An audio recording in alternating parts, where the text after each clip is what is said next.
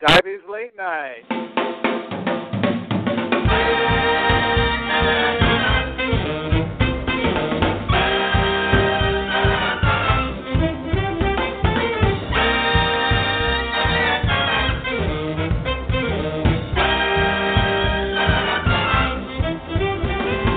Frosty the Snowman was a jolly, happy soul with a corncob pipe and a button nose and two eyes made out of coal. Frosty the Snowman is a fairy tale, they say. He was made of snow, but the children know how he came to life one day. There must have been some magic in that old silk cap they found, but when they placed it on his head, he began to dance around. Frosty the Snowman was alive as he could be, and the children say he could laugh and play just the same as you and me. Come on.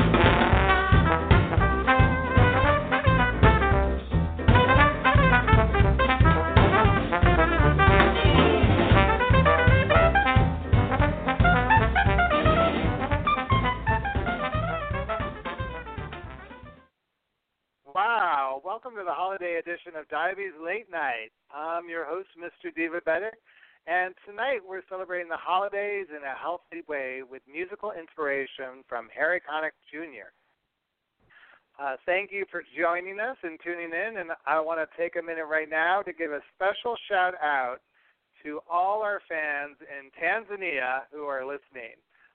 We recently found out that this podcast is one of the top 40 most popular podcasts in your country. And I just want you to know that my team and I would love to travel to Tanzania to present Diabetes Outreach with Dazzle and to visit Africa's highest mountain, Mount Kilimanjaro, as well as the Serengeti. So Tanzania, we want to come, and in the meantime, since we can't be there with you tonight, I just want to thank you again for joining us virtually, bringing us into your home, and it's just so lovely to know that we have fans worldwide. And if you want to know if you want to tell us where you're tuning in from, you could either visit Divabetic on Facebook or Twitter, or you could email me at mrdivabetic@gmail.com. We'd love to give a shout-out to all the fans around the world who are tuning in tonight.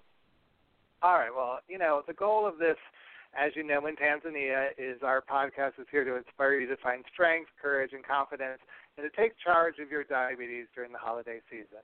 And tonight we thought, with everything going on in the world, some big band music would be a great way to kind of jumpstart your holiday spirit. Now, Harry Connick Jr. Has released several Christmas albums. Tonight we're spotlighting Harry for the Holidays, courtesy of Sony Music. This was his second Christmas album to come out, and it has some really inspired renditions, Frosty the Snowman, which you just heard, as well as Santa Claus Coming to Town, which we'll be playing later on. So if you want to get some Bourbon Street dancing going on, or take a virtual trip to New Orleans, tonight's the night to do it during the holiday season with us. I don't know if you knew this, but our musical inspiration started to play the keyboards at the age of 3. By the age of 5, he played the piano at his father's inauguration as a New Orleans district attorney. Before 10, he recorded his first studio album with a jazz band and performed Beethoven's Piano Concerto No. 3 with the New Orleans Symphony Orchestra. That's kind of incredible, right? Well, if you think that he's incredible, then you're going to love my guest tonight, because for this special holiday edition of Diabetes Late Night, we have Patricia Addie-Gentle joining us, Dan Houdeshell, Pendulum Glucose Control's Chief Medical Officer, Dr. Orville Kolterman, and coming back, she hasn't been on the show for a while, but she's one of the most recognizable educators out there in social media. I had the pleasure of working with her at Divabetic Makeover Your Diabetes for several years. She's a best-selling author and released Diabetes Meal Planning Made Easy. Hope Warshaw is joining us. Plus, we have Savita Williams and a mystery guest who will be joining us on this podcast tonight. And like I said, we're playing music all night long for Harry for the Holidays, courtesy of Sony Music.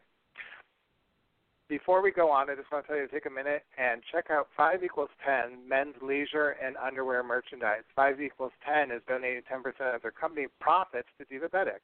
Help us make the world a better place. Go to divabetic.org for more details.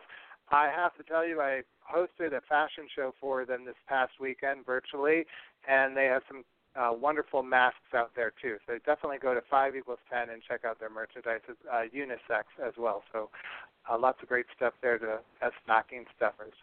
All right, so Harry Connick Jr. actually, one of the songs from this album inspired an animated TV special for Christmas. It's called Happy Elf. And the song came to him when he was thinking how cool it would be to work in Santa's workshop. So here's Happy Elf, courtesy of SONY Music. Let's listen. 7 days a week, every week of the month, and every month of the year, he's got us making presents, and I'm happy. Every girl and boy gets their own kind of toy. We like to fill them with joy. We're working overtime to make them happy. Then on Christmas Eve, we jump on big red sleigh. We don't miss a chimney on our jolly way. We won't stop until every kid gets a fill of Santa's branded goodwill. The thrill of spill and cheer just makes us happy. So if you've been good yourself, you might see the happy elf stop by your house and make you very happy. The happy elf, I'm the happy elf. I'm the happy elf and I just might stop on by. Yeah. The happy elf, I'm the happy elf. I'm the happy elf and I just might stop on by. Let's go.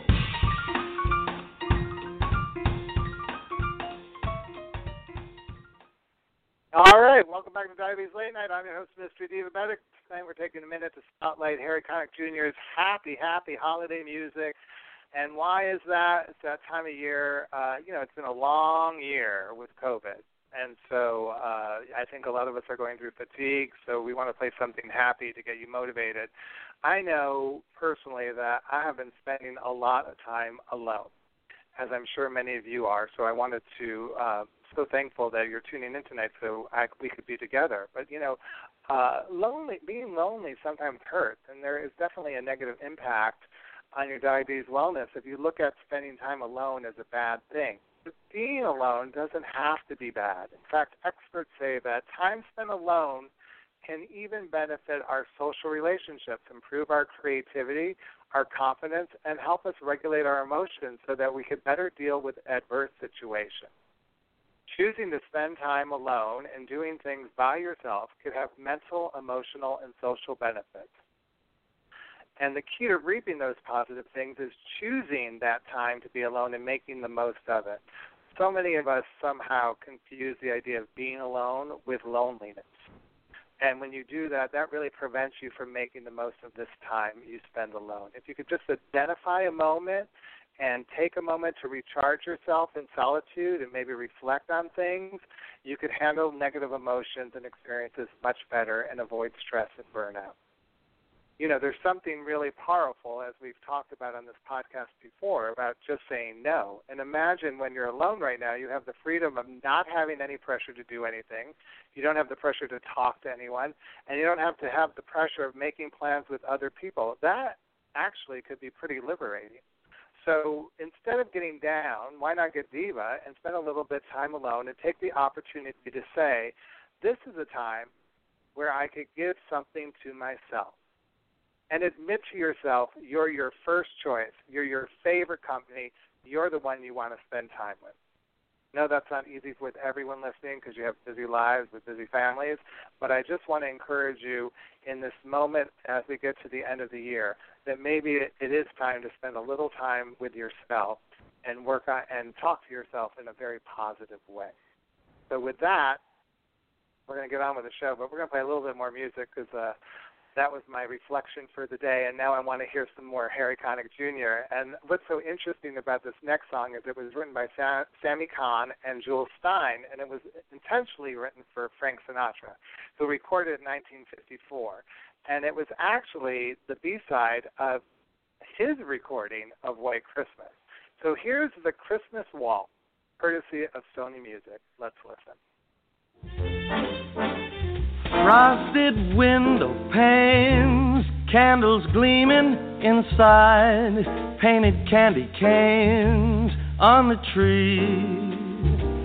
Santa's on his way, he's filled his sleigh with things, things for you and for me.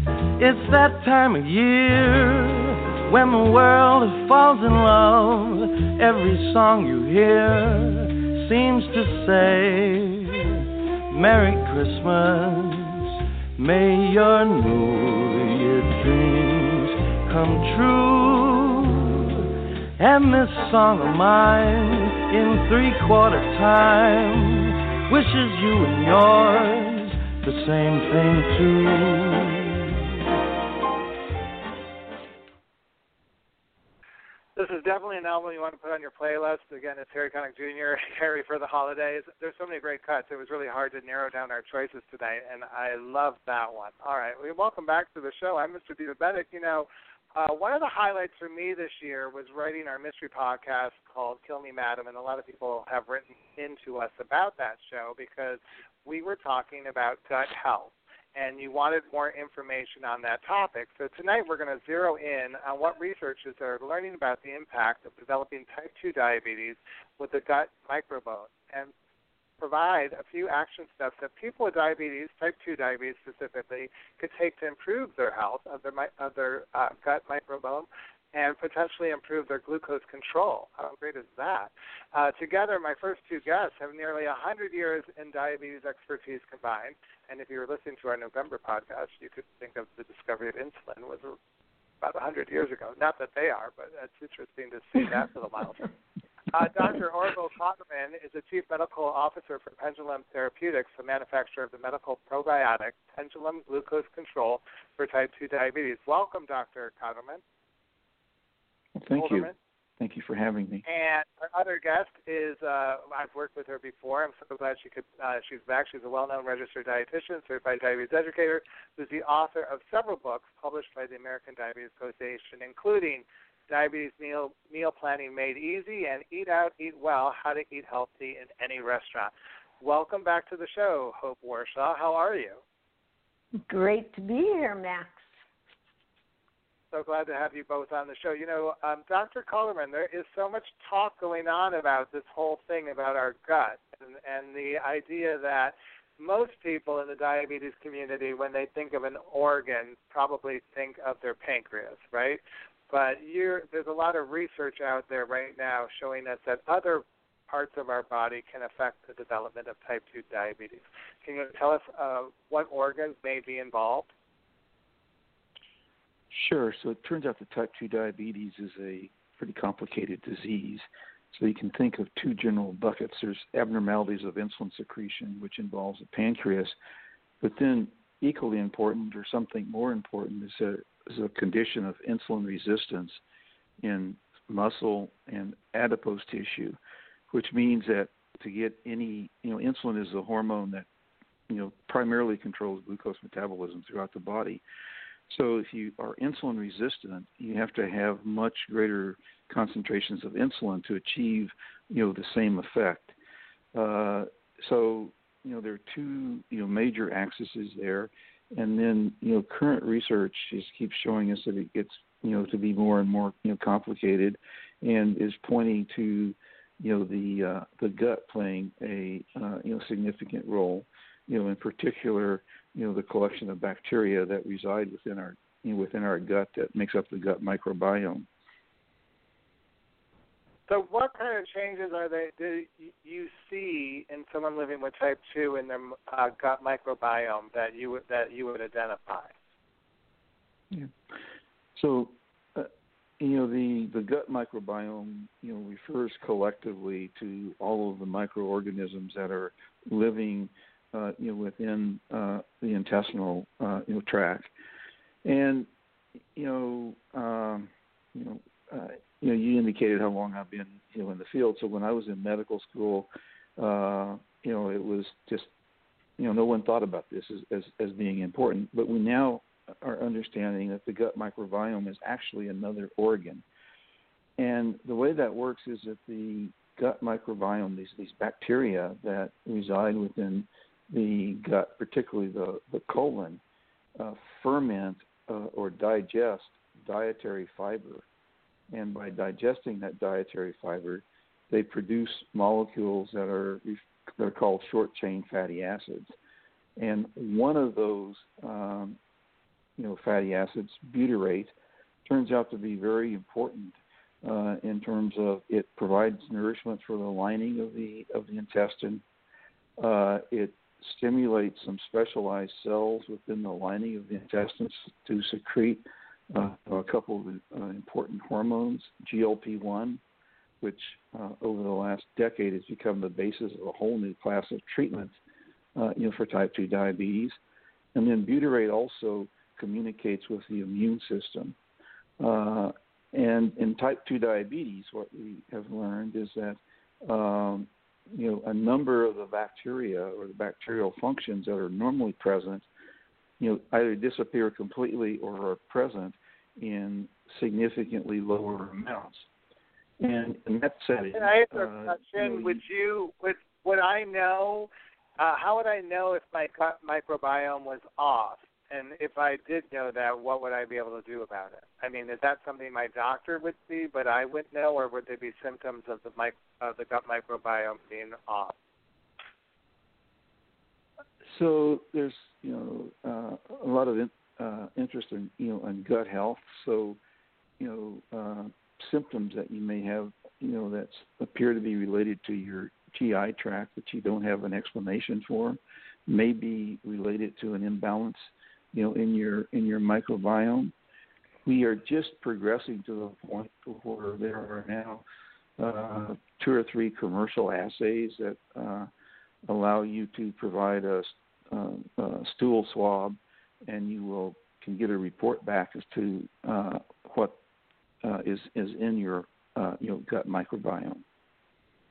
Second part of your question was what is medical probiotic pendulum glucose control? How would that help someone who might, like you said, go and have that a stool taken and realize that there's an imbalance going on in the microbiome? So pendulum glucose control, was designed to replenish the functions within the microbiome that are reduced or have gone missing completely, in patients with type 2 diabetes. And, so we, if you will, designed this product specifically for patients with type 2 diabetes. And after going through the development process and evaluating the product in patients with type 2 diabetes, we've demonstrated that continual use of this product over a period of 12 weeks, results in an improvement in glucose control above and beyond what the patient was achieving, with the medication that they were on. In this case, it was metformin. And how do you? I know we're going to be talking about fiber for the holidays in a little bit. What are you? How did you read this information, and what did you pull out about how about pendulum glucose control and how it's helping people with type 2? Sure. So, like Orville, I've been around diabetes for many years, and so it's been very interesting to sort of watch how we've learned so much more really about both type 1 and type 2 diabetes, but the evolution of knowledge with type 2 diabetes is, as Orville mentioned, well beyond, this sort of pancreas and insulin and moving into this insulin resistance. And, there's now, including the gut microbiome, as Orville mentioned, it being an organ, we know that the liver is involved and kidneys are involved and the brain is involved. So it's really a disease that is multi-systems. And some of that knowledge has really come into play somewhat because of medication development. So, I mean, Orville mentioned this category of medications that are, called GLP-1 receptor agonists. I mean, people know them by more familiar names, and so those really do work on the gut, and and then we've got this whole category now of drugs that are called SGLT2 inhibitors, and they work more on the kidney. So for me, this learning more and this evolution of how we help people manage what we also now know is a progressive disease. It doesn't stay still. And in order to manage it, that progression over time, you need to really progress your therapy. And Dr. Kolterman, you've got many years of working in endocrinology, and you've been involved in many aspects of diabetes care, including clinical care, research, and work. How are you seeing people react to this? And do you think, in many ways, this could be obviously it's going to be a game changer for people? I'm just curious, how have people who you treated reacted to using this? Do they think it's easier than maybe traditional ways of managing your diabetes and your blood sugars? So the product is administered twice a day as a capsule. One of the things that patients like about it, in addition to the fact that it helps them improve their glucose control, is that it's a quote natural product. Namely, these bacteria that I've talked about that are in the formulation that makes up the product, those are bacteria that are known to have been living in the intestinal tract of human beings for centuries. So we're not dealing with some sort of a chemical like most of the drugs are, where you're putting something into the body that is a foreign substance, and therefore you need to be concerned about potential side effects. This is these are natural substances that we're putting back in, and therefore the incidence of side effects is much lower. So that's attractive to a lot of patients, and there are some patients who feel so strongly about wanting to use a natural approach to managing their disease that they would much prefer this over using a drug. And would you use this in addition to implementing other diabetes care other elements of diabetes care plans with this, or would this be the best way and only way you would need to help kind of monitor your glucose levels and potentially lower them? Yeah, so this is to be used along with the patient's healthcare provider as part of an overall diabetes management program. We've mentioned dietary fiber several times here already. For years, those of us in treating patients with diabetes have known that there are certain dietary recommendations that seem to assist patients improve their glucose control. And it turns out that those recommendations are ones that increase the intake of dietary fiber. So if we're putting the fiber back, but the patients don't have the organisms, the bacteria, to metabolize the fiber, we're sort of giving them half a loaf. You need both the fiber to be replaced as well as the microbes that metabolize the fiber into the helpful products. Many patients will find that they still need to use additional agents to help them control their disease. Hope mentioned that type 2 diabetes is a progressive disease, so it depends somewhat on where along the spectrum of disease progression the patients are. And how, Hope or Dr. Kolterman, how does metformin work into this? I mean, I know on the blogs and everything we read, and a lot of our listeners as well as our blog readers are always commenting on how metformin kind of screws up their digestive tract, and they've had a lot of issues around that. How does that work together with Pendulum and glucose control? Orville, I'll let you take that.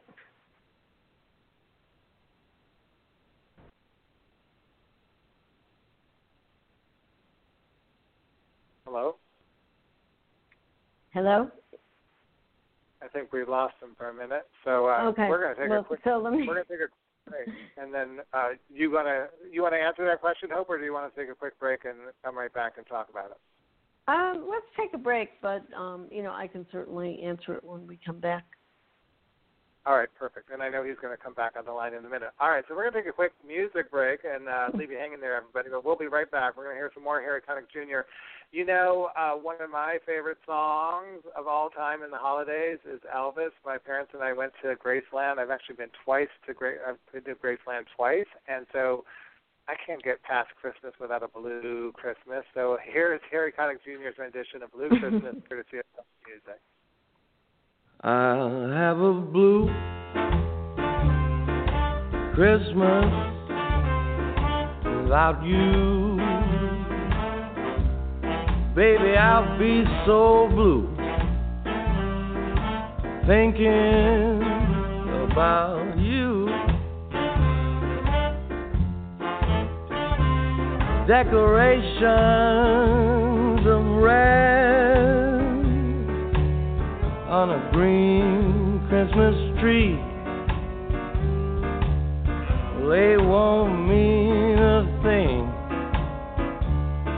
if you're not here with me. I'll have a blue Christmas, that's certain. And when that blue heartache starts hurting, you'll be doing alright with your Christmas of white. But I'll have a blue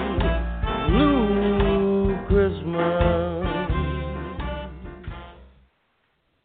All right, welcome back to Diabetes Late Night. I'm your host, Mr. Diabetic, and we're having a conversation with Pendulum Glucose Control Chief Medical Officer, Dr. Orville Kolterman. I can't get that out today. It's such an easy name. I'm sorry, Dr. Kolterman. And best-selling author, I like to think of her that way, but she's a nationally recognized certified diabetes educator as well as a registered dietitian, Hope Warshaw. At the end of our conversation, before we took that quick break, I was just asking if there were any adverse effects with metformin that so many people on our blog, as well as who listen to this podcast, are always talking about digestive issues, Dr. Kolterman, and using Pendulum Glucose Control. Yes, so first, just let me say that, the study that we did added, Pendulum Glucose Control on top of metformin that the patients were using, and that worked, quite nicely. Metformin itself is an interesting molecule. This is a treatment that has been used for starting in Europe, I think, in 1957, but yet today we don't fully understand, how it works. As it relates to the microbiome, it does some things that are similar to what Pendulum Glucose Control does. In fact, that was one of the reasons to study it on top of metformin, is to make sure that our product could, go above and beyond what metformin was doing.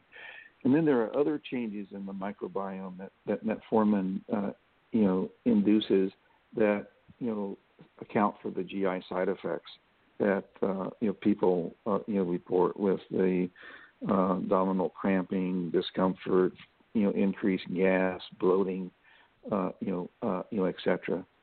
And there are some people who are working on a microbiome approach that may actually be able to address those symptoms, in metformin users. All right, that's good advice. I'm glad. I like to get that information. And, this whole topic came up because we were talking about it in our diabetes mystery podcast, Tell Me Madam, and we talked about gut health, and particularly, Hope, we were talking a little bit about gut health and how sugar substitutes may or may not affect it. Can you talk a little bit about that? Sure. So, I'm aware, and obviously some of your listeners are aware, that there have been studies that have fed different low-calorie sweeteners to research animals, like rodents, for example, and there have been reports with impacts on gut health.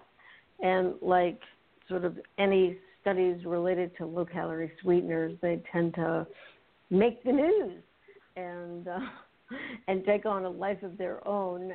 However, there's been a good bit of critique about the quality of some of these studies and their relevance to the amount of low-calorie sweeteners that people typically consume. So at this point, there's no conclusive evidence that the array of low-cal sweeteners negatively impact the human gut microbiome. And I think people with diabetes should feel very comfortable using whichever low-calorie sweetener they like that, satisfies their sweet tooth, that satisfies their desire for sweet taste. And, if people use low-calorie sweeteners to choose, and they have room, therefore, to choose some healthier foods that contain carbohydrate that are healthier and contain, things like vegetables, fruit, whole grains that contain the dietary fibers that we're talking about people needing. Well, I want to talk to you about that because carbs get a bad name all over social media, and the holidays, people think of keto Christmas, and right now a lot of people are like totally going keto crazy because they want to get ready to indulge. Can you talk a little bit about what amount of carbohydrates should we be having? Shouldn't we be eating any at all? I mean, what are your thoughts on that? And you're someone I truly trust, and so I know. I want our listeners to know how well respected you are in the industry, that you've written 2 books for the American Diabetes Association.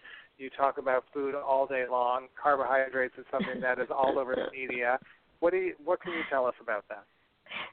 So I'm really very much a supporter of people with diabetes eating healthy sources of carbohydrate. I think foods containing carbohydrate have really gotten a bad rap over time, and I feel like I've lived through at least three iterations of, very low carb or somewhat low carb eating for people with diabetes. But what I think is important is that, yes, it is the carbohydrate in food that, in contrast to protein and fat, are other 2 macronutrients that provide the calories in food.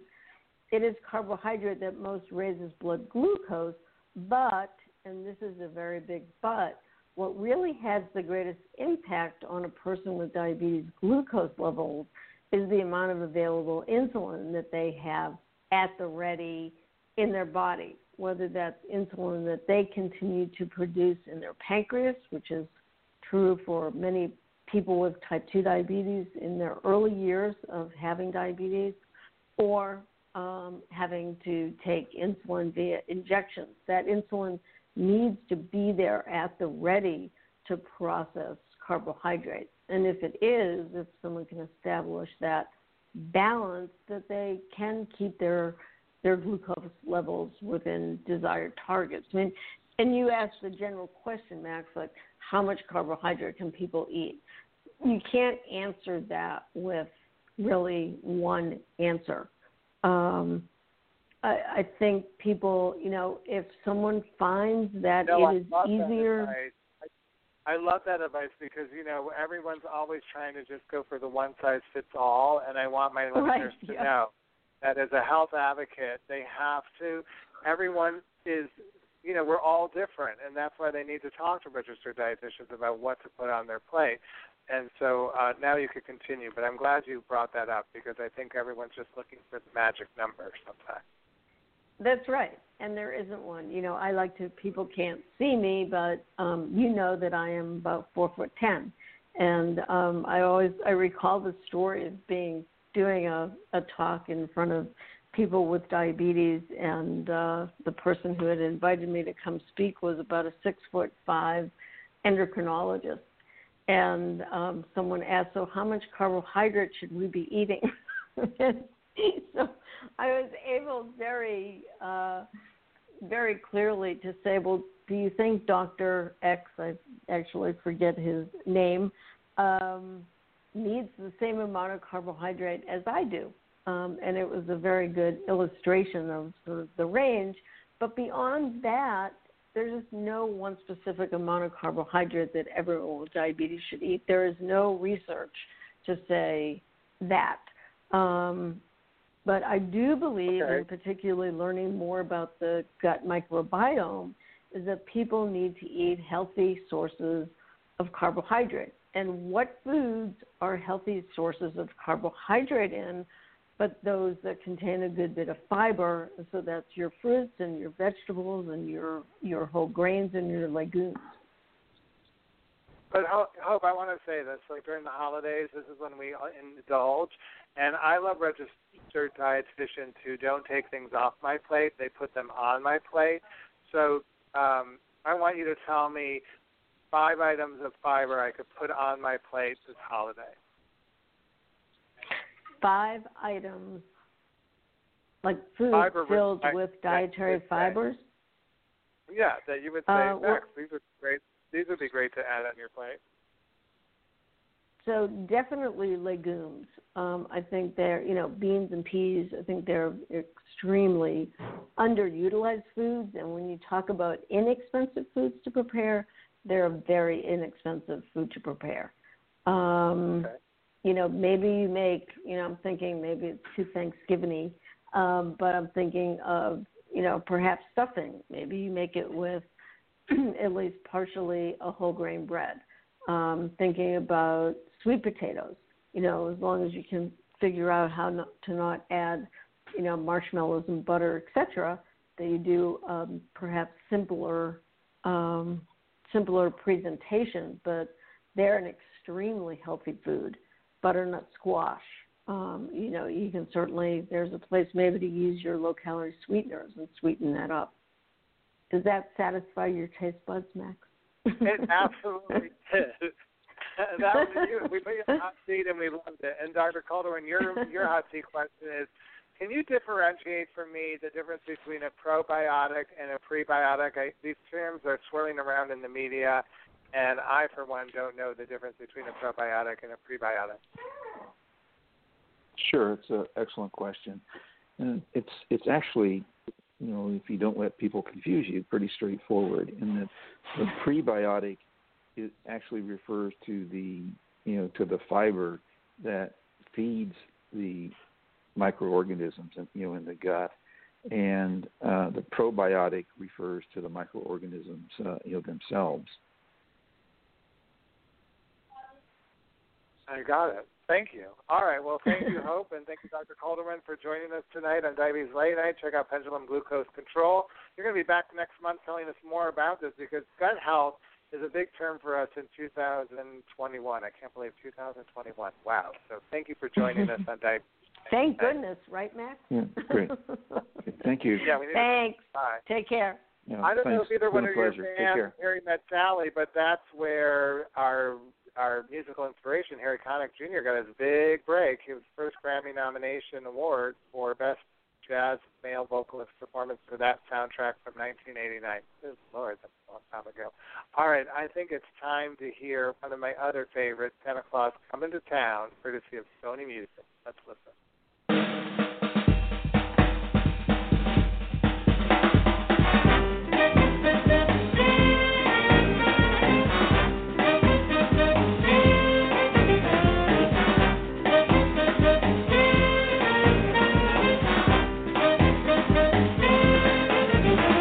You better watch out, you better not cry, you better not pout. I'm telling you why.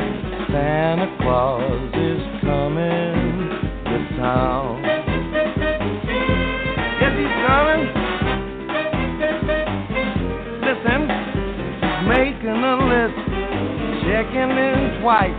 He's gonna find out who's naughty and nice. Santa Claus is coming to town. But he sees you when you're sleeping. He knows when you're awake. He knows if you've been bad or good, so be good for goodness sake. Oh, you better watch out. You better not cry. You better not pout. I'm telling you why. Santa Claus is coming to town. Yeah, come on, Jimmy.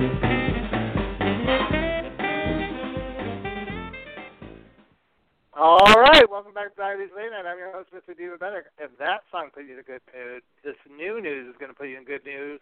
In a good mood if you're a senior in Ohio, high school senior in Ohio or Minnesota, and living with type 1 diabetes, because my next guest, actually, I can't even say it because he and his family are such amazing diabetes champions to me as advocates who are on missions to save the lives of people with type 1 diabetes, that as bright as the lights are in New York City for the holidays, I feel this man's passion burns brighter. So please welcome back to the show, Dan Houdeshell. How are you tonight?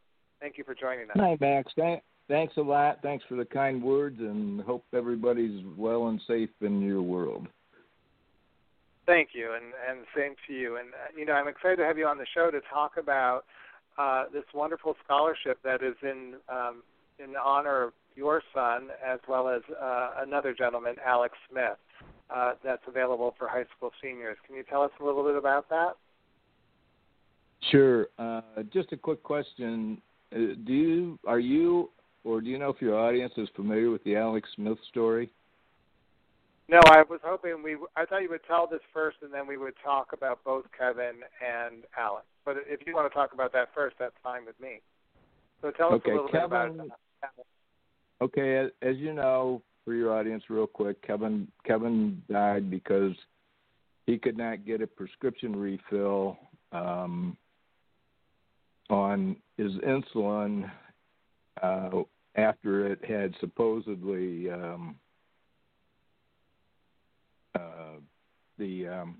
prescription had expired.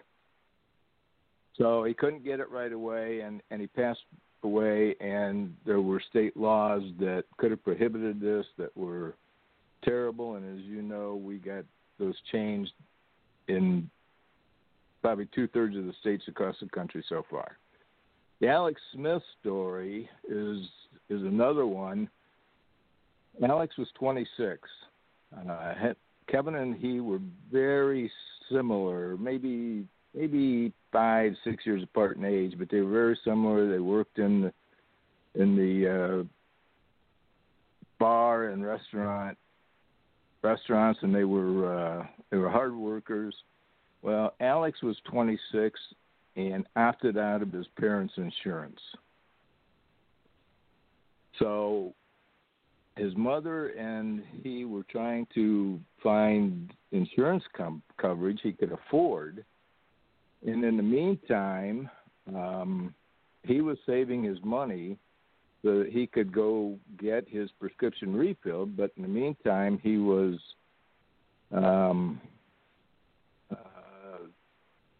taking his insulin shots, not daily, but he was dosing them out.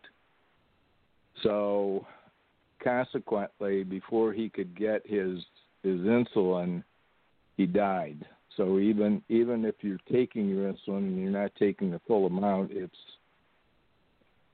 going to have a big effect on you. So the Smith family, and they had to fight harder than we did. They had some terrible issues with one side of the House and Senate in Minneapolis, but they finally got a bill passed in Minnesota, similar to Kevin's, but it's an emergency insulin program. I don't know the intricacies of it, but if you're interested, you can look up the Alex Smith insulin bill and read about it. And Dan, I want to bring in our head educator, Patricia Addie-Gentle, who's a certified diabetes educator, just to talk about this, since you brought it up about Alec and Kevin's story. It's similar in a way, Patricia, because they're both men were living with type 1 diabetes, and both men in the stories in my research that I found out thought they were having the flu. And so, but it was far worse than that. They were both died of ketoacidosis, which may or not be familiar to our audience. So, Patricia, what is ketoacidosis? Hi, Max. Both were victims of diabetic ketoacidosis that's associated primarily in people with type 1 diabetes. Although it can happen in other types, we see it mainly in type 1, and it's triggered by a lack of insulin insufficiency. So if you are not getting enough insulin, in one case, you have a person who is cutting the dose, trying to prolong the availability of his insulin, and in the other case, he's denied insulin totally because the prescription has expired. And so if the audience is not aware, a person with type 1 does not produce insulin at all. And so the only way that insulin is available is through injection or through some type of artificial way of getting that insulin to them. So if they are denied the right dose and there is no availability of insulin in the body to metabolize or to utilize the sugar that's being manufactured by the foods they eat and just in general, then they are just at a loss, and death is imminent. So some of the symptoms that they may experience would be because they don't have insulin, they're having high blood sugars. And so they're having some excessive thirst. They have frequent urination, nausea, vomiting, and that's why I don't remember, it may have been both, but one of them probably thought that they were having symptoms of flu because of those symptoms of the nausea and vomiting especially, I'm sure. Weakness and fatigue or shortness of breath. And also you can have a fruity smell to the breath because the pH of the body is changing. And so it's acidic. And without that insulin, the body goes into utilizing the muscular buildup rather than using the sugar that is available. So glucose is our fuel. Glucose that we get from carbohydrates is what we use for energy. And when the body is depleted of that glucose utilization, then it has to get energy in some source because, as was stated, they were working. So these are working guys, young guys, and they are still trying to do their daily activities and do what they normally do, but they're too ill to do it. Well, I also want to say, Dan, eminence a good description, but to take that just a step further, just so people really realize, we're talking days. Death can be within days. Absolutely. We should tell everyone regarding your son Kevin. It happened over the holidays, so I know, they just had a report about 50 million people were traveling through at Thanksgiving.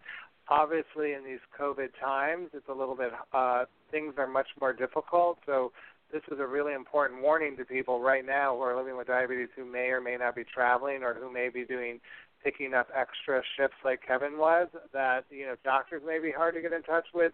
Pharmacies might be hard to get in touch with. Now is the time to plan ahead if you're planning to travel through the holidays. Right, and going to ER, you may and going to ER, you may be put out in the hallway because of the COVID patients. Right. So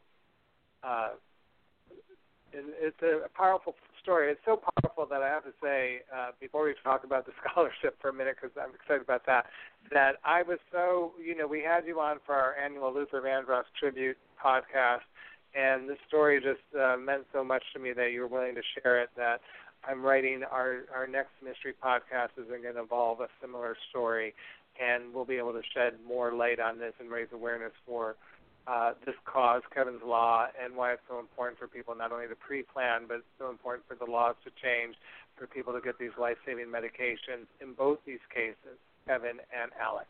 So now, with that said, Dan, tell us a little bit about the scholarship program that's been set up in Kevin and Alex Smith's name for high school seniors who are in Ohio and Minnesota living with type 1 diabetes.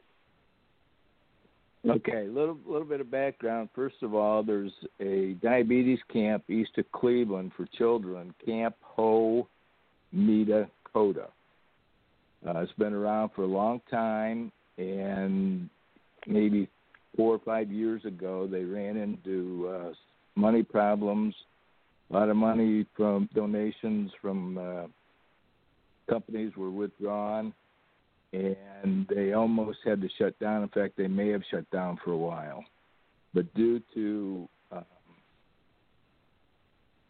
parents who would not let this die, and Myrna Malinar is a very good friend of mine that really is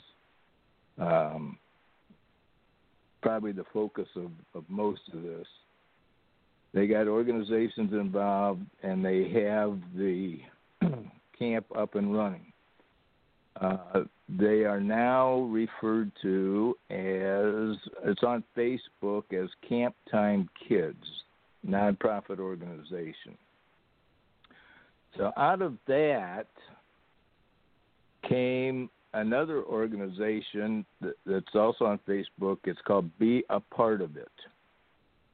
Now, Be a Part of It, in the description, their challenge is to promote individual organizations and nonprofits to work together for a common goal.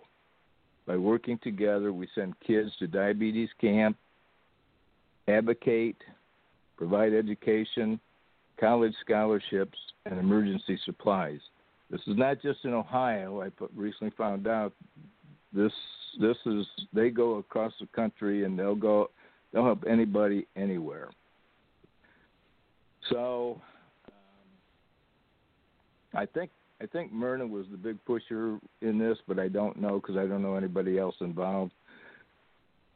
But because of the work that the Smith family did in Minnesota and the work we did in Ohio to try to make life better, especially for the kids, to make insulin and supplies more easily accessible, and bring an awareness to what this is all about, they came up with the hang on, I'm looking at a couple different pages here. They came up with the two scholarships. One is the Kevin Houdeshell scholarship in Ohio, and the other one is obviously the Alex Smith scholarship in Minneapolis. It's already open. You may want to go to Be a Part of It to get more specific information, because I was really not involved in this. I'm just trying to help promote it and get the word out. They already have 21 seniors that in Ohio that have filed for this.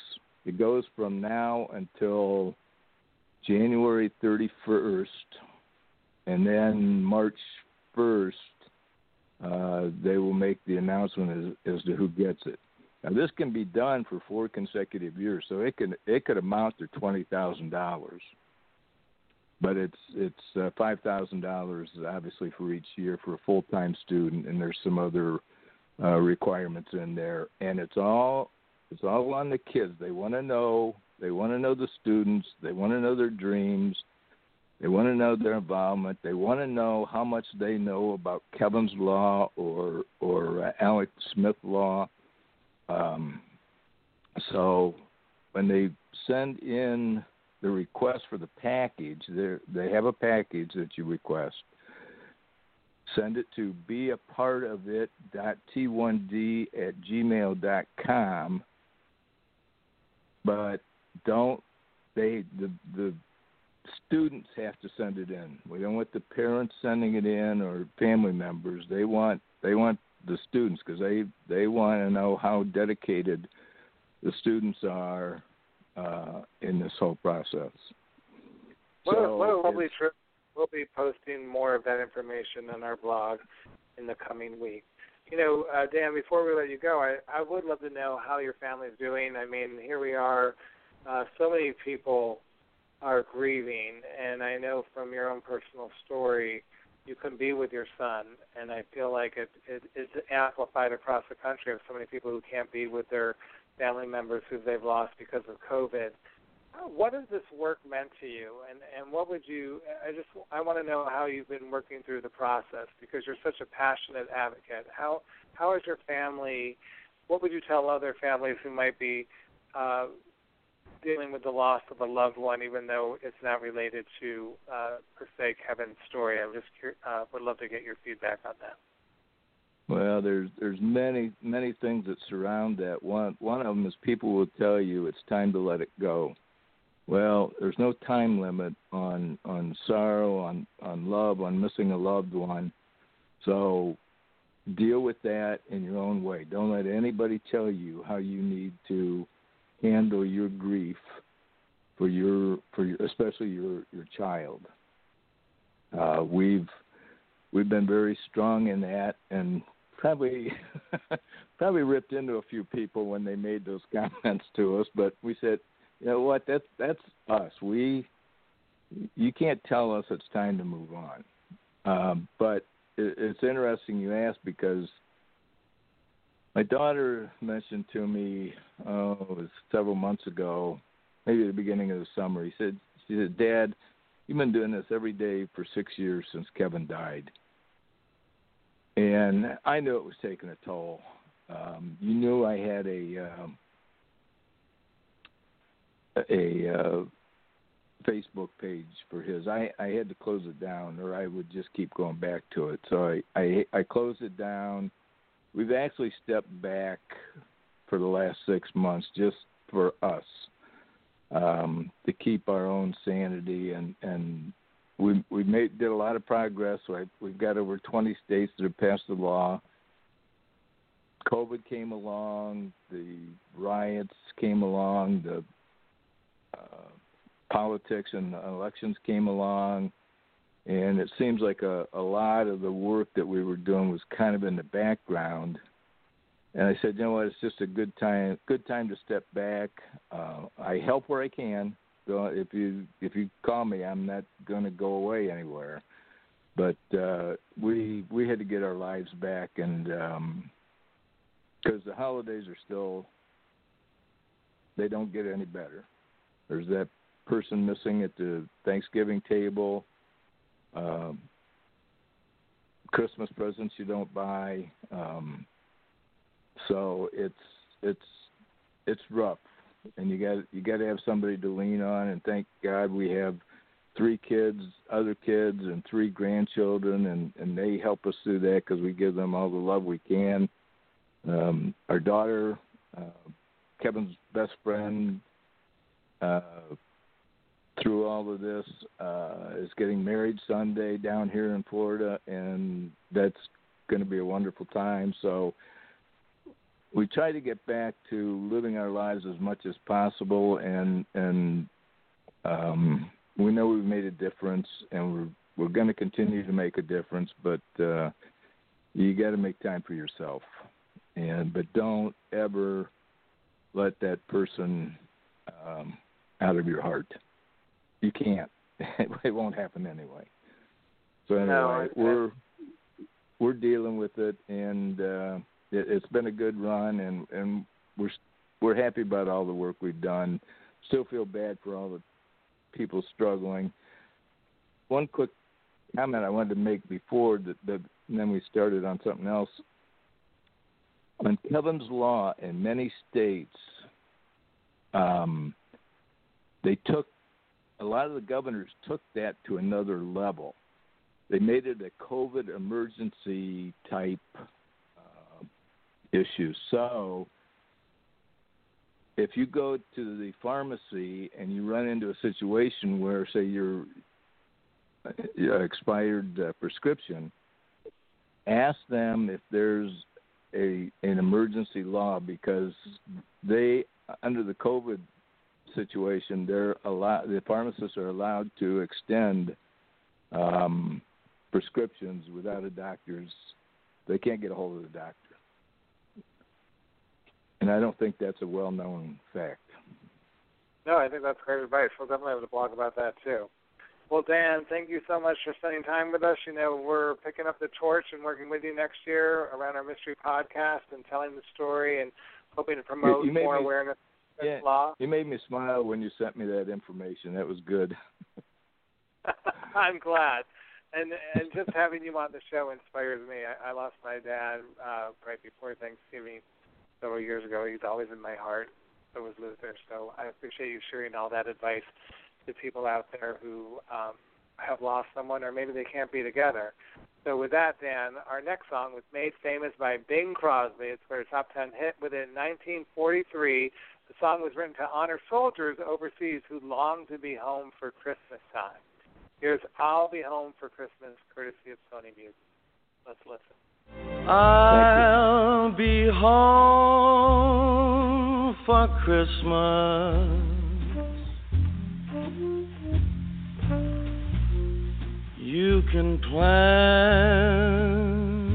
on me.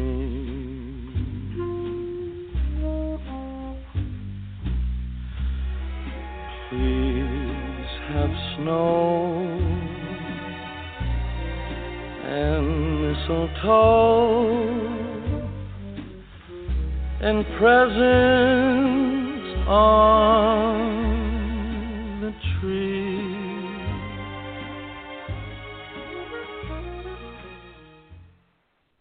Welcome back to Diaries Late Night. I'm your host, Mr. Diva Beddick, and I'm bringing in Patricia Addie-Gentle. Hello, Patricia. Thanks for being on the show again tonight. Hi, Max. It's good to be here. Dan Houdeshell gives such great advice for people who are grieving about, how people just tell you to push by it, and there's so many people out there who are grieving for something right now. It could be a friend, a relative, it could be a person, it could be a job, it could be their apartment. I mean, you see the news out there. It could be the food that they're feeding their family, and just grieving for the life they had prior to March. I mean, I know you work with so many patients down in Atlanta. What have you seen from a mental health standpoint with your patients, and also with your own self and your own family? People are really hurting now, and you see it. You've always seen that, but now it's just a little more prevalent than before. And so we still deal with it basically the same way, very careful, but you listen, and being a good listener has a lot to do with how you approach it, because you listen for clues, you listen for the cues that they give you, and eventually if they find that you're genuine, they feel that they can speak with you and you are sincere and genuine, then they usually will open up and they will tell you. You just have to listen to it, where we say we're in this together, but we are, but there are different avenues that we travel. And so we may not be on the same road or the same wavelength. There are some, as you said, who may be struggling with housing. There are others who may be struggling with, they just don't have a job. There's food insecurity. There are a lot of things. I've spoken with people who have lost loved ones because of COVID, and maybe they are transitioned and not in their home that they're familiar and accustomed to being in. They may have what we are looking at now as a multi-generational type of situation. They had to move in with a relative, and they are not accustomed to having younger kids around, or they are accustomed to that and now they don't have it. So the situations vary for each person, and every time you talk to someone, you have to listen, and eventually they will let you know exactly what's on their mind or what it is that bothers them the most. Usually that first thing that they say to you is a big clue as to where they are really suffering the most. I think that's really great advice, and right now we're all navigating a different kind of world, especially regarding our diabetes health. So tonight we thought we'd tackle 3 big topics that are going on in the world right now and get Patricia Addie-Gentle's take on all 3 of them. So you and I agreed that we would talk about how to get the most out of virtual doctor's appointment. Should you, what are the pros and cons to mail order or picking up your prescriptions at the pharmacy? And then finally, just some good tips for traveling with diabetes if you're going to travel through the holidays. So let's start with virtual doctor's appointments, because I know you do a lot of this tele-appointment. What are some of the pros and cons to that? Like, what do you like about it? The things that I like include being able to speak with someone and talk about health concerns without ever leaving home. Without leaving home means that you don't have to necessarily, or some people may even be at work, but you don't necessarily have an interruption in your day. Perhaps 30, 40 minutes on the telephone can be during your break time, or you can get permission if you're at work to, spend that amount of time while you're doing your appointment, but you don't necessarily have to lose income if you are still employed. One of the biggies is that you don't have to subject yourself to sitting in a doctor's office, although a lot of the offices are now, once you arrive, you call and you let them know that you're in your car, and they will call you when it's time to come in, when they have a room for you, which is a very nice thing. But being virtual means that you don't even have to enter the office where another sick person or someone else has been. And so it makes it a lot more safe and sanitary in that way. A lot of people struggling right now when it comes to gas and money, so you don't have to pay to get there transportation-wise. And then there are people who don't drive, so their public transportation or depending on, what do you call it, like Uber or whatever, but one of those type of rides where it's not your personal vehicle. And so when that's the case, you're saving money. You don't have to pay for parking once you get to the office. And you definitely, doing well for yourself with those aspects that I just named.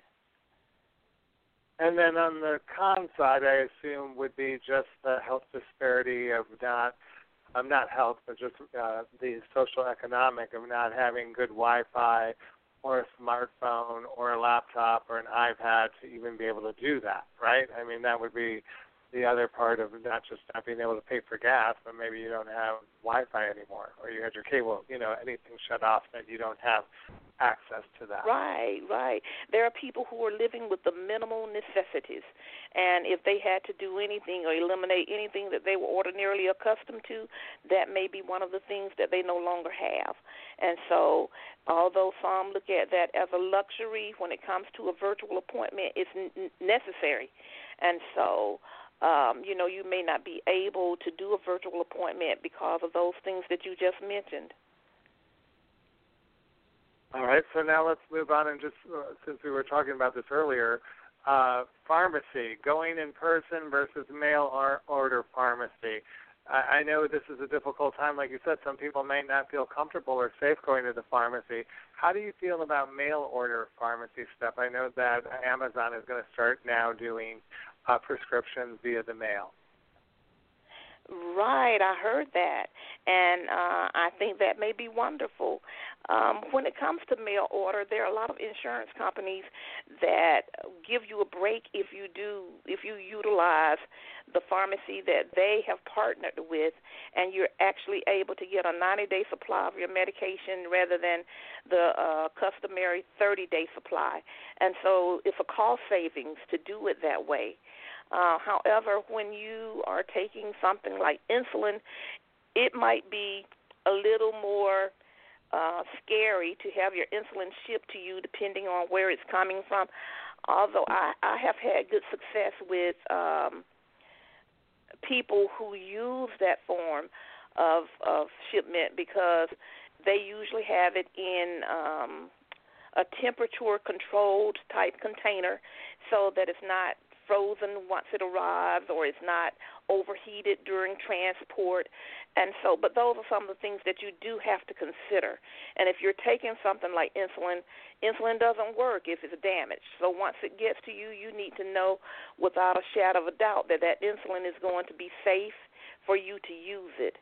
So those are some of the things that you do have to look at as pitfall when it comes to mail pharmacy. You also have to be aware that there might be a slight change with one manufacturer brand to another, going back to what you said earlier about the mail order pharmacy might carry another brand than the one you're used to. I mean, I think this would go with oral medications as well, like switching from brand to generic, that some people might see a little bit of a different effect from one brand to the next? Yes, some people do. Some people are very, highly sensitive to that type thing. And whereas they were taking one brand and taking a certain amount of units of insulin, it may not be unit for unit that they are able to transfer and transition to a different brand. And so they may find that they're more sensitive or less sensitive, and so they don't have the same type of blood sugar control. So that's a factor as well. So what do you do when that happens? Who do you go to? Do I go to my doctor? Do I go to my pharmacist? Like, I feel like we hear this a lot in Divabetic on the virtual outreach events, on people on Facebook, and even when we get messages after this show on the podcast. Who would you, if I felt like my insulin was different from what I was used to using, who do I talk to? Would anyone fight for me to get my other brand back, or would I talk to you and you would help figure out what dosage I should be now taking? Well, I think I would probably start with my doctor because they can write the prescription so that they can specify, that this medication is brand specific and name the brand so that hopefully the pharmacist will honor that.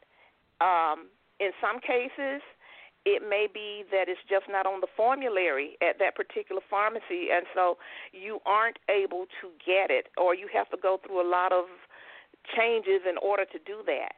But with the right documentation, so I'm not saying that if you contact your pharmacy today and say this insulin is not working, tomorrow you're going to be able to pick up or get shipped the brand that you normally use. It may be a process.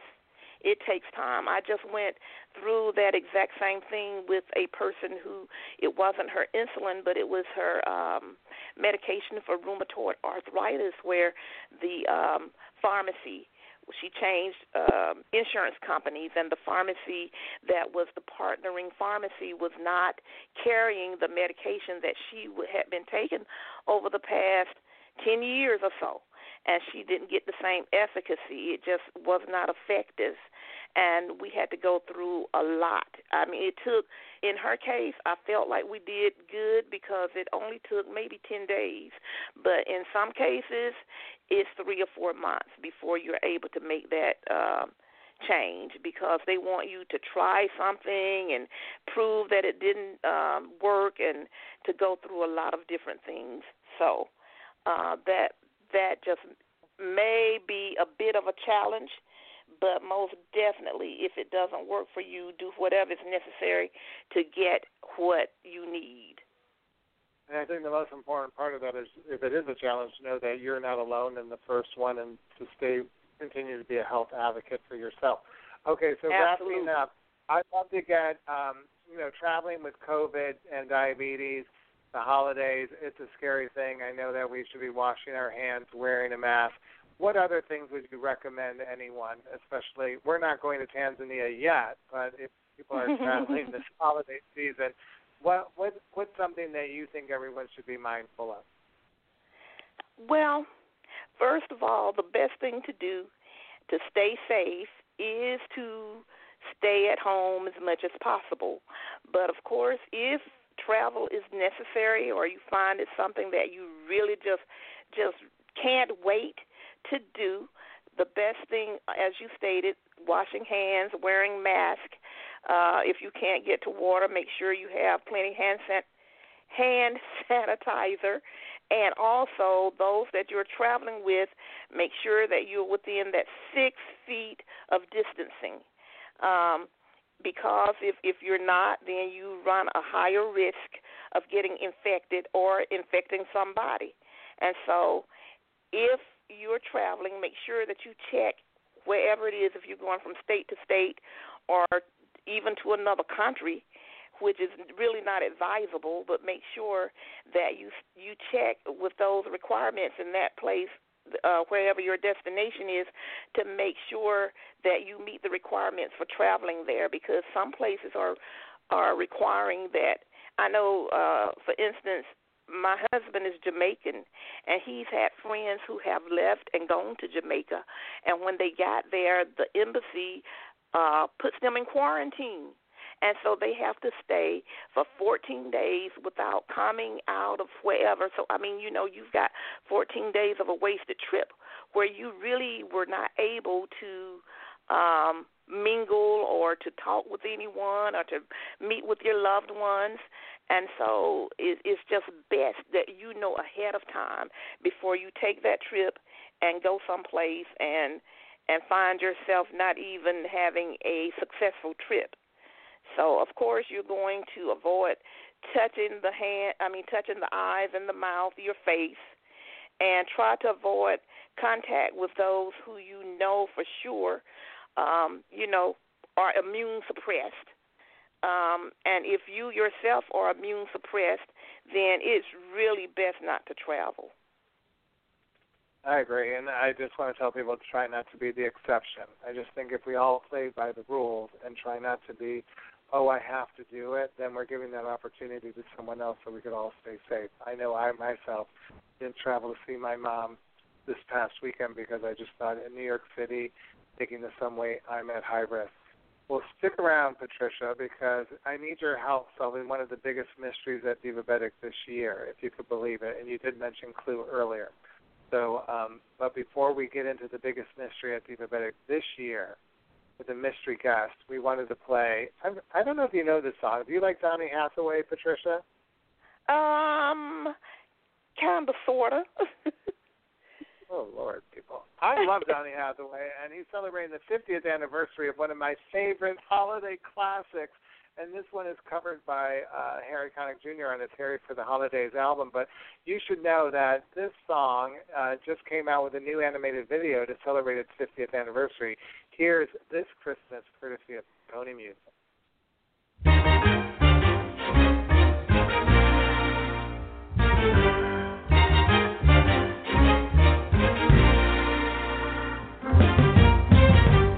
Hang all the mistletoe, I'm gonna get to know you better. This Christmas, and as we trim the tree, how much fun it's gonna be together. Well,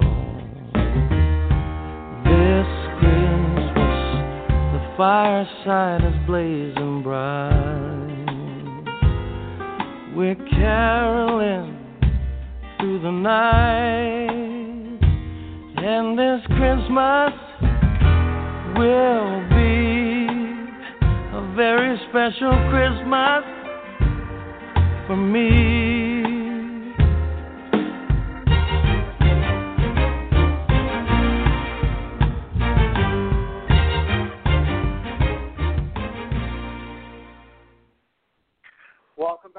Diabetes Late Night. I'm your host, Mr. Diabetic, and tonight we're spotlighting music by Harry Connick Jr. And as you heard me mention to Patricia earlier, we're going to solve one of the biggest mysteries of Diabetic in 2020 right now, because we have been getting a lot of mail since our mystery podcast asking who plays the part of Mama Rosemary. And many of you have written in and speculated that the star of that podcast is Sophia Loren.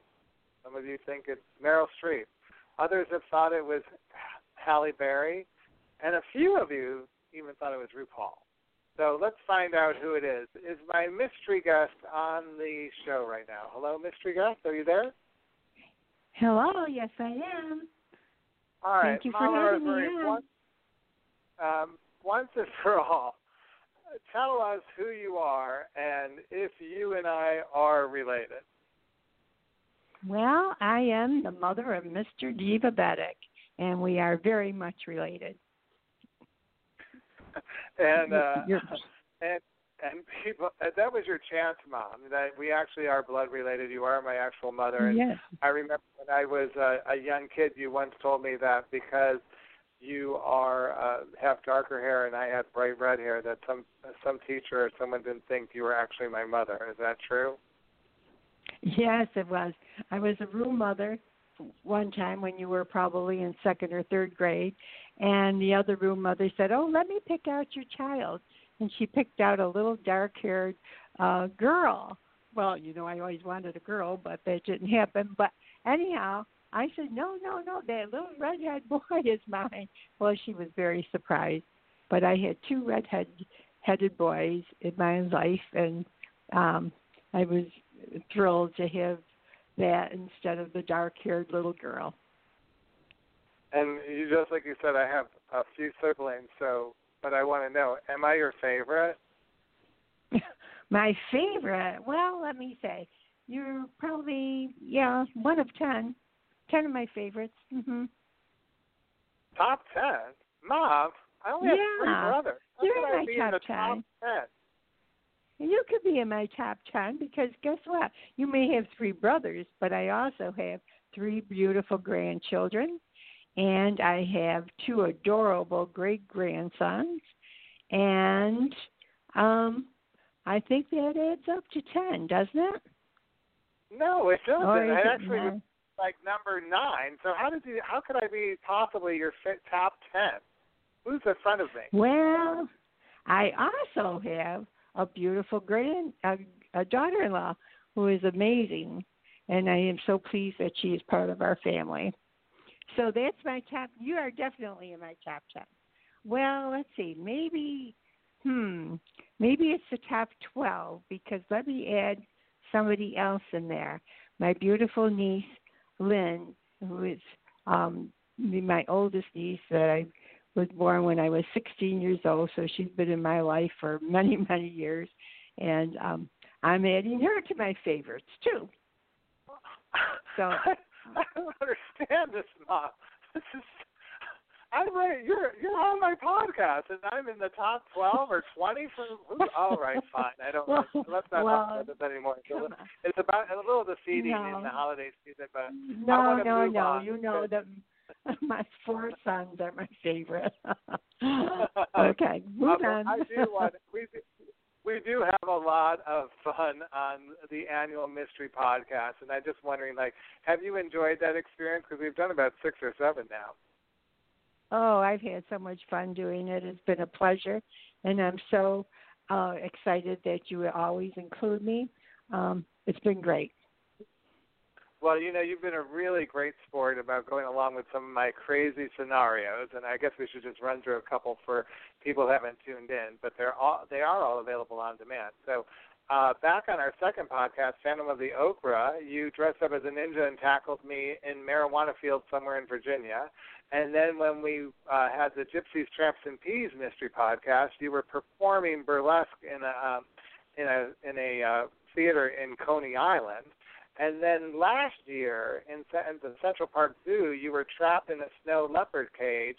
But this year, you were dressed as a pirate and you were on a pirate ship, and it's hard to believe this, but you said you didn't even like my baking. I mean, all those are pretty far-fetched scenarios. I can't believe anything would be true. Oh, well, you know how I always could say something about your baking, because the last time you came to visit, you made those brownies, and they were so hard and crisp and could hardly chew them. And on top of it all, you put kale in them. Who likes kale? Mom, I thought when you told me that one thing I do right is get the temperature of the oven, that was a joke. I can't believe that's real. I'm in the top 20 and I don't make a good brownie.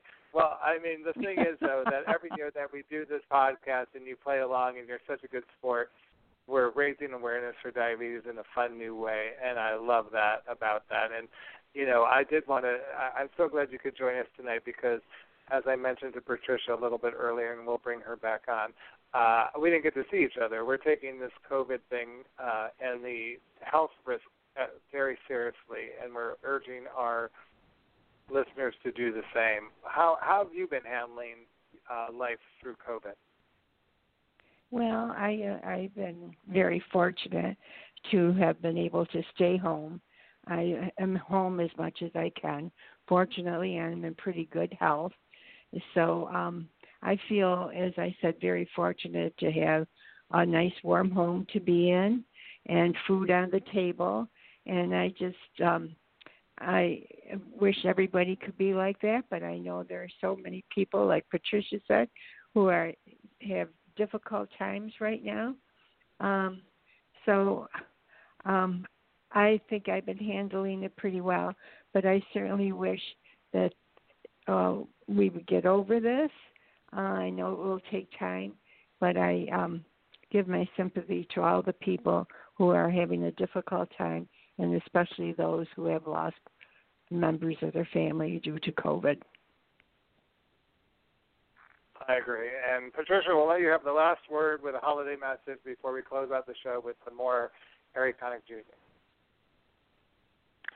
Well, I would just like to say that we should all just enjoy the life that we have and treasure those that are near and dear to us.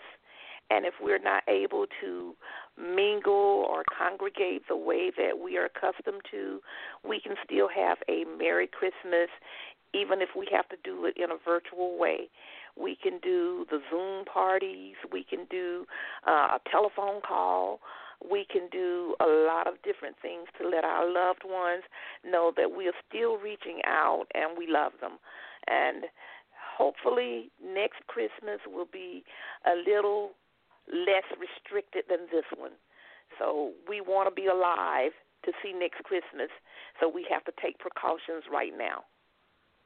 And I want to be alive so I could serve the two of you my brownies with kale on that flight to Tanzania.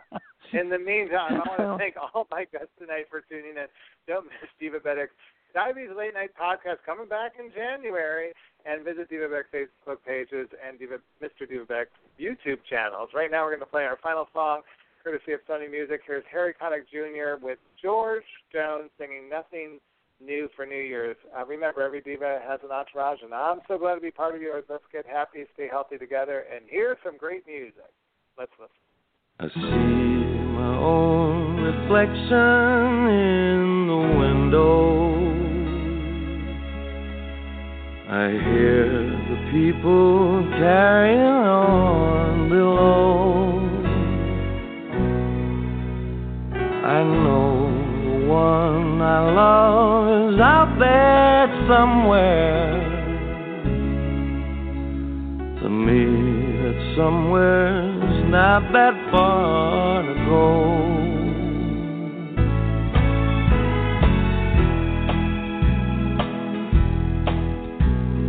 Every year I make my resolution to find my love and make her all my own. But it looks like she decided not to show again. and I'll be singing Old Lang Syne alone. People grow accustomed to their lifestyle.